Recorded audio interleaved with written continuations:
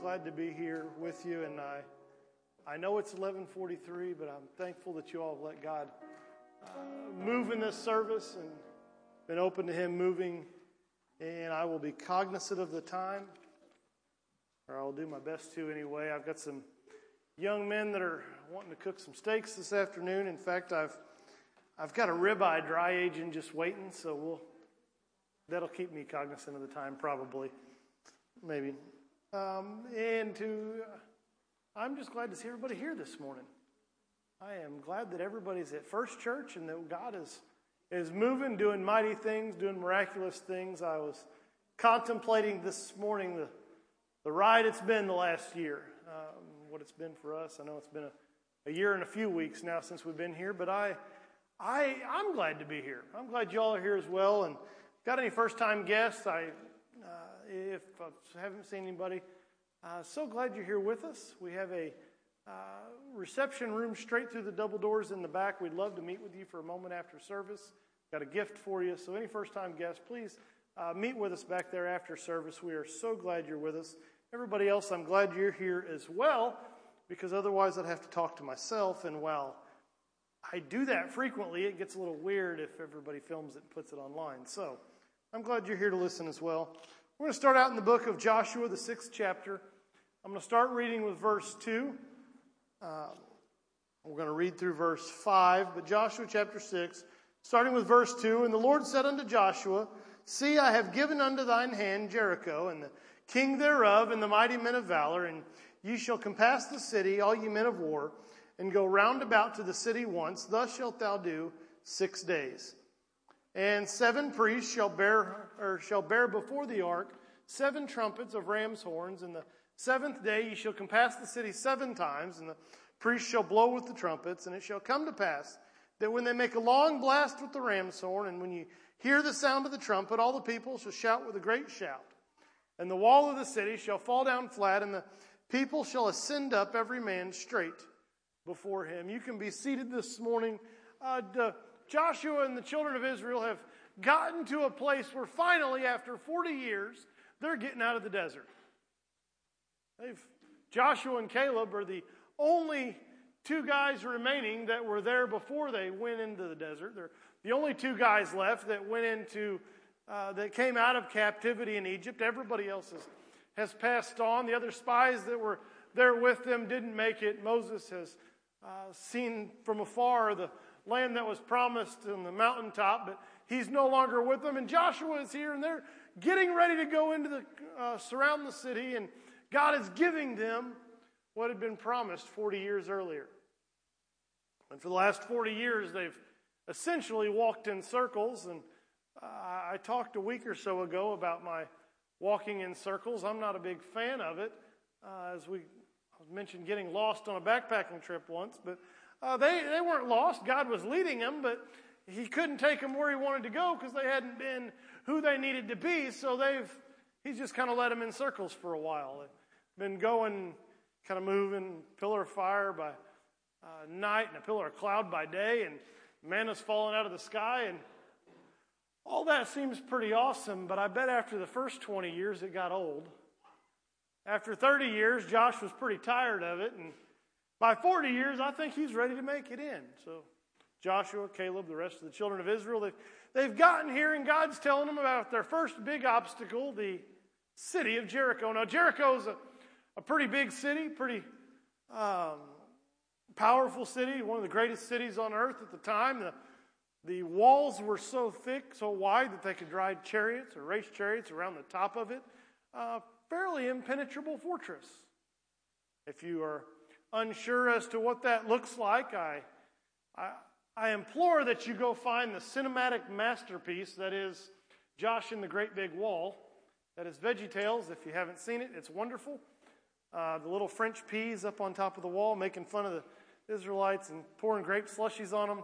It's a wonderful time. I almost had Abby make my slide for today out of that, but I decided against it because it's more interesting than I am. But if you don't know, if you need a primer on the city of Jericho, you got a nice kind of rainy looking afternoon today, go watch Josh and the Great Big Wall. It'll change your life.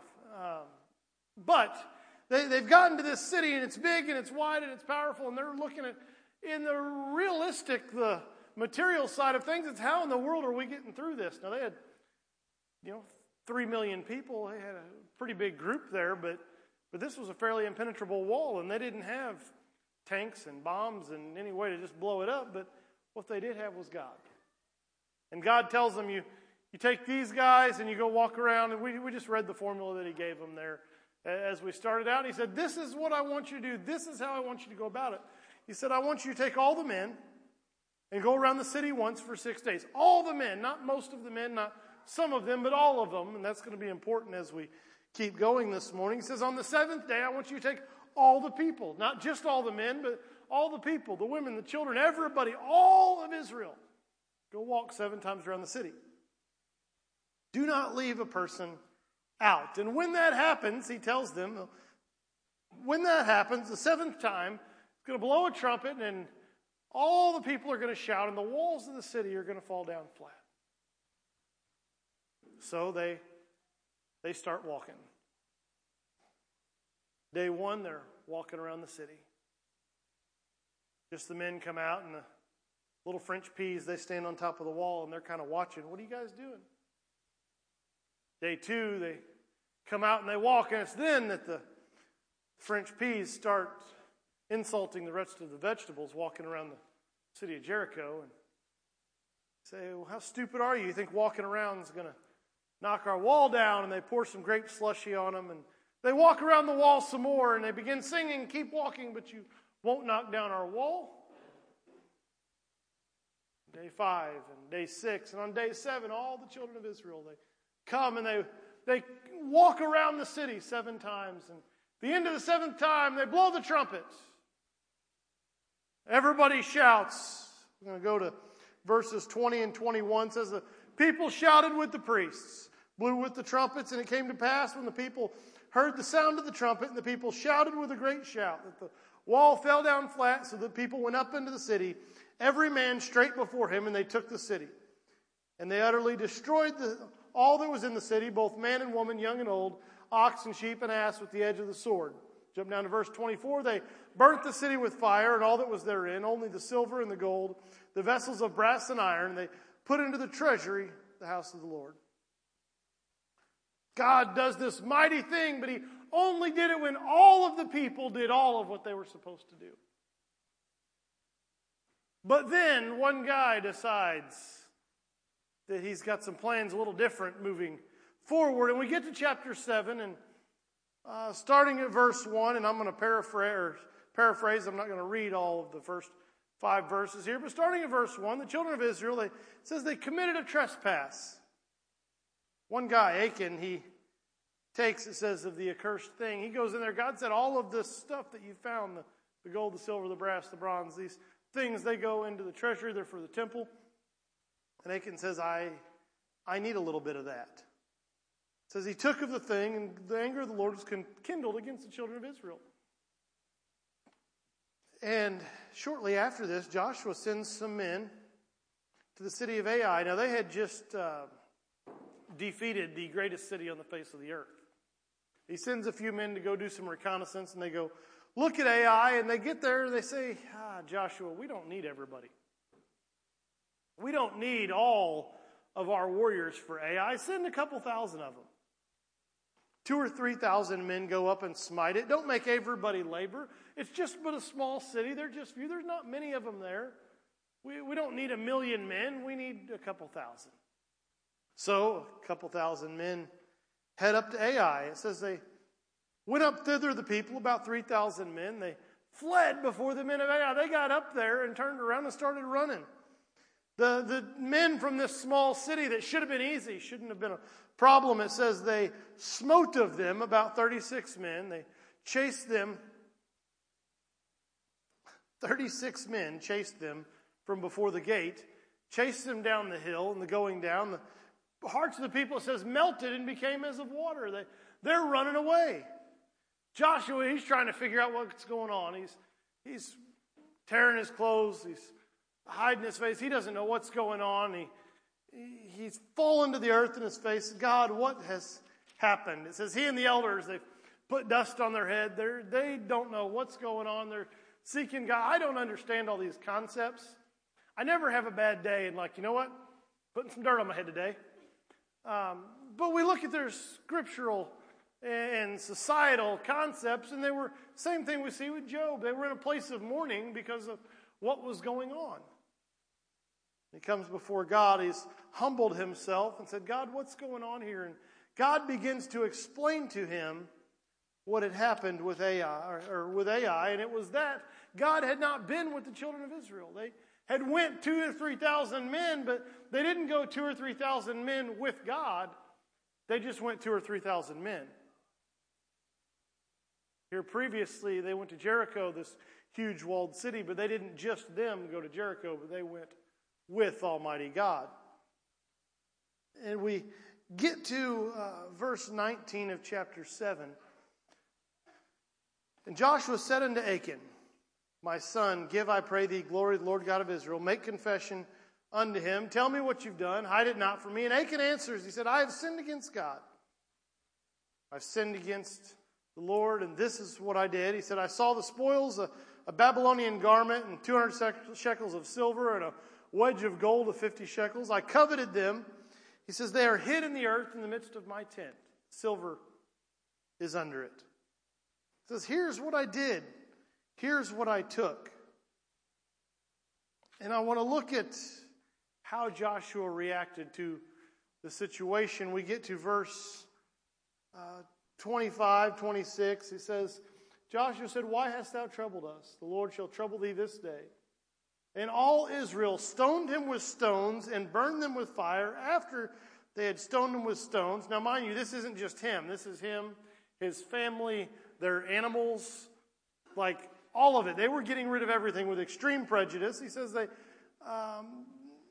after they burnt them and stoned them, then they piled a big heap of stones on top of them. It says it's there to this day.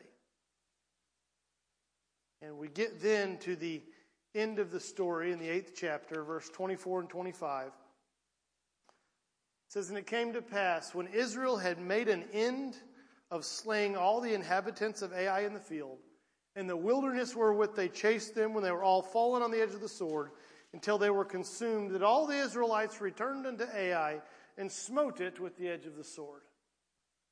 This same battle where they had been utterly defeated, the chapter before, this same city that had chased them down, it says their hearts turned to water and they ran away a chapter before. Now they go back and smite until there is no more smiting to be done. I like that word, smite. I think that's what I'm going to start using that in my daily vocabulary. Braden, take out the trash, or thou shalt be smitten. I think that'll be good. We're going to use this. I was reading this story this week, and it wasn't what I had planned on talking about, but as I read this, I began to think a little bit about the children of Israel and about the difference in what happened when they were all in or mostly in. You see, when they went to Jericho and the walls fell, it was all the men, and then it was all the people, and God said, I need everyone, 100% of you, here doing this. When they go to Ai, and there was huge sin in the camp. It wasn't that all the people had made a mistake. It wasn't that all the people had sinned, but it was one man. Just a little bit was held back. And when that was the case, God was no longer with them. But then when they returned to Ai again, they had gotten rid of all of the sin. They got rid of it as strongly as they could. They killed them and burnt them and stoned them. Like they're making sure that there is nothing left. And then piled a big heap of rocks on top of it. And then they go back, and when everything has been gotten rid of and all of the people are again serving God, then they go to Ai and God is with them once again. Victory is theirs once again. Now, I am the type of guy that I tend to get carried away a little bit with things. Whatever it is I happen to be doing. It's something that I have to, moderation is something I struggle with. I was talking to Sister Sandy and Julia previous to service, and Julia says, we were talking about sweets, because I have sweets in my office, and I can't talk about them with a nutritionist near me. feel shamed. But I was talking about my sweets, and Julia's like, no, it's okay. I had a cookie yesterday. Now, maybe nobody else sees that the way I did, but a cookie, I'm like, last time I wanted a cookie, I made a batch of snickerdoodles, a pot of coffee, consumed both together because I'm all in. A few nights ago, I got hungry. About 1 a.m, I woke up craving mac and cheese, so I get out my trusty Kraft Blue Box. I make said Kraft Blue Box, a little extra butter just to make it better, and then I ate said Kraft Blue Box. Now, for those of you that don't know, that's about 1,250 calories at 2 a.m, but I was hungry, and I wasn't going to eat just some of it. Like, we're not going to you can't reheat macaroni and cheese. If you do, you need to pray. Just throw it away, cook some more. It's not right any other way. So I've got my macaroni and cheese, and I wasn't eating just some of that. I was all in. I ate every bit of that mac and cheese. And my hobbies tend to be the same way. I liked dirt bikes when I was in high school, and when I say I liked dirt bikes, I don't mean that I went to the dealership and got a dirt bike. I started there, but then it had to go to the shops that build the professionals' dirt bikes and make it into a pro motocross dirt bike because, I was a pro and all. And then that wasn't enough. I then had to get a tractor and build a full motocross track because I liked dirt bikes. I get carried away with things sometimes. I like projects, so I have 100 of them. I like old cars, so I can't build more one at a time. I'm currently building 2. Anything I do, I get slightly carried away. My wife loves it that I deer hunt, for a week a year. So to deer hunt for a week a year, I have to go to the farm at least once a month to keep my food plots growing and make sure my deer are fed because, nature doesn't feed them enough. I've got to make sure they're fed. That week of deer hunting requires tractors and guns and a Jeep and this whole list of things. You can't deer hunt without a tractor. It's imperative. And all these things have to be done just so that I can go deer hunt for a week a month. I get carried away with things just a little bit. But sometimes I wonder if we find it easy to get carried away in some things, and other things, it's something we do kind of half-heartedly. Now, it's, at the end of the day, not that big a deal if I don't get all the way into riding dirt bikes. You know how that ended up for me? With all of the ribs on this side broken. That's the kind of thing that comes of going all in riding dirt bikes. You know what happens when you get carried away with your macaroni and cheese or your snickerdoodles? It's time to buy new shirts. I know this from fact. But if there are some things that I don't get carried away with, that's not a big deal. In fact, it'd probably be good if I'd eat a few less cookies. Probably be great for me if I'd cut off the 1 a.m. mac and cheese. But when it comes to serving God, I can't cut back a little bit. The children of Israel were almost all serving God. It was only one man. Only Achan. Everybody else did what they were supposed to. And one guy holds out back just a little bit. And when one guy holds back just a little bit, God says, now you've got to do this on your own. And we saw how that worked. And I'm so thankful that I don't go through life on my own. I am so thankful that God is a merciful and a graceful God and that He is there with me even when I have not been with Him. I am so thankful of that. But when it comes to serving my God, He doesn't just deserve the part I'm willing to give. It's not really to me to live for God 50% or 80% or 90%. But when it comes to living for God, I have to be all in. When it comes to living for God, I have to be willing to give Him all of me. If I am not willing to give Him all of me, I can't really expect Him to do everything He's got for me. If I'm not living how I should live, if I'm not being who I should be, how can I expect God to bless me like He's going to bless me? How can I expect God to use me like He wants to use me because I'm not there with everything I've got? My wife expects me to be married to her all of the time. She's been the only girlfriend I've had in the last 15 years. She would be very upset if that were otherwise. That's just how it is. That's the reality of being married. It's a good thing. Now, I shouldn't say that's the reality of being married. I don't want you to think it's a bad thing. It's a good thing. I'm going to stop and change subjects before I get in trouble because she's watching. There are some things that's just expected. when you got a job, you're expected to go to work and you clock in and you clock out. And while you're at work and you're on the time clock, you are expected to work. That's what you're there for. You can't go clock in and then sit down and play games on your phone. You can, but you may not work there tomorrow. You can't go say, okay, you know what? I don't think I'm working this week. I'm just not feeling it. And not show up. You may not have a place to show up to the next week. When we have a job, we're just expected to be there when we're supposed to be there, and that's how the world works. Most things are like that. We just have to do what we have to do. That's part of growing up, part of being an adult, and we have to do that. I was taught at a young age from my dad that when you clock in, you work, and when you clock out, you can quit. And when I'm working, I'm working. But there are some things that we just take and accept, but for some reason, a whole lot of us, a lot of the time in the world today, we decide that we can just take what we want of God and leave what we don't. I can say, well, I really like this page, but this over here I'm going to ignore a little bit. Now, I do understand that there are dispensations and the tearing of the curtain tore up, and I can eat pork now. I'm not saying that we have to take everything like that, but when it comes to living for God, the Bible's pretty clear how we live and how we don't, what we do and what we don't. And I can't take what I want and leave the rest and say, you know what, I don't have to do this. You know what, it's just a little lie. It'll be okay if I tell it. That's not what the Scripture says. You know, I know I said those words that I shouldn't have, but I was having a really bad day. That's not what the Scripture says. You know, it was Friday afternoon, been a rough week. I think I'll just go have a few drinks. I don't know that's how the Scripture words it. And we want to take, and society says it's okay, that as long as we're a good person, I can take what I want and it'll be okay, and God understands and I'll make it to heaven. But that's not what the book says. What the book says is that I've got a God that's a jealous God, and that if I am to live for Him, I'm going to live for Him, that He wants all of me. In return for all of me, I can make heaven my home. But when He bought me and He paid for me, He didn't pay for 50%. Think about that. God didn't get me at a BOGO sale.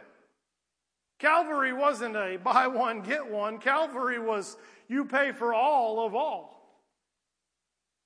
And as such, when God bought me, God paid for me, God expects all of me. When I buy things, I can't imagine if going and buying a new car, and I get in my new car and it won't start.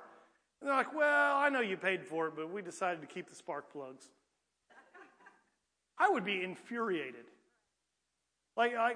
So I buy some junky stuff from time to time, and sometimes I have gotten the raw end of a deal, I will admit, and I buy something and I get it home and it's not quite as good as I thought it was.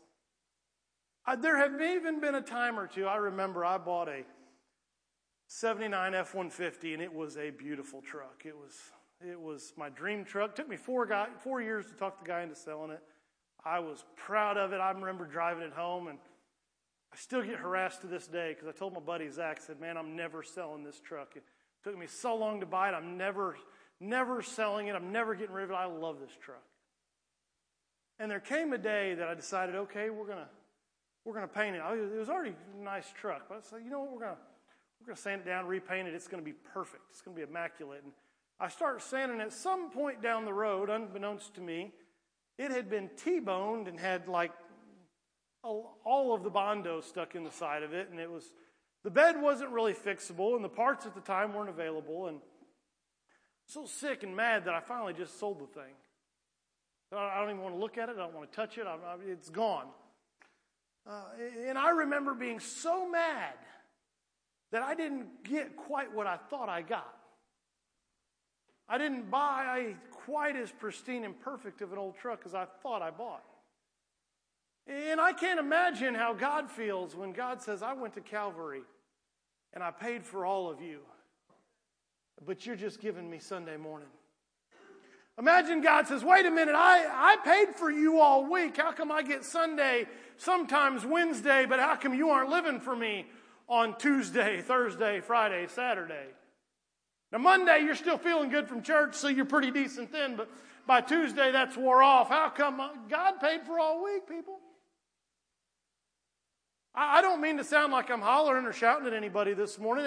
It's a thought that got to me this week as I was reading through this and I was talking to God, and I began to realize that even sometimes I tend to get everything else going on, and I get caught up with everything going on. And if I'm not real careful, He's not always my priority. I get worried about what I got going on at work. I get worried about what's going on with the kids, whatever's going on in life, and I'm stressed about all the things going on. And the whole time God's saying, I bought that too. He says, when I bought you, I bought everything that came with it. See, the reality of my old truck is that when I bought the old truck, I bought an old truck. And when you do that, you buy all the problems that come with it, Brother Clyde. I bought that Bondo just like I bought the rest of that truck. The reality is when you buy something like that, you just get it. You buy a house, and a couple of years later, your AC goes out. Guess what? You bought an AC that was going to go out. That's the reality of it. The reality of buying a house is that sometimes you buy some problems. God bought me. And He bought my life with it. When He bought me, He took with it all my problems, all my situations. He knows what I'm going to run into. And here I am stressing about everything, and I'm not giving Him everything. And my God's up here saying, why aren't you all in? I bought you. I cared for you, and I love you. Bring me your problems just like you bring me your good. Give me your Sunday morning worship, but let me touch you on Monday and Tuesday and Wednesday and Thursday. God's saying, you'll go through life all week. Let me be your God all week. You see, it's awesome. We come in here and God moves so mightily this morning. From the minute we opened up in our first service, the Spirit of God just fell into this place. And that feels awesome, but you know what? I can feel God on Tuesday, Sister Shay. Friday. Maybe it's been a long week and I'm tired and I'm realizing that it's not going to end Friday, and Friday's going to roll into Saturday and not getting a day off this week. You may have those weeks. You just keeps overflowing and just wondering how you're going to get through it all. And you know what? At that point, He's still my God. At that point, I can begin to praise Him and I can begin to feel His presence wherever I'm at. He can begin to move in my life and touch my life and change my life regardless of where I'm at or what I've got going on. And my God is going to be my God as long as I am giving all to Him. Matthew chapter 6, and I'm going to close up pretty quick. I realize it's already 11:15.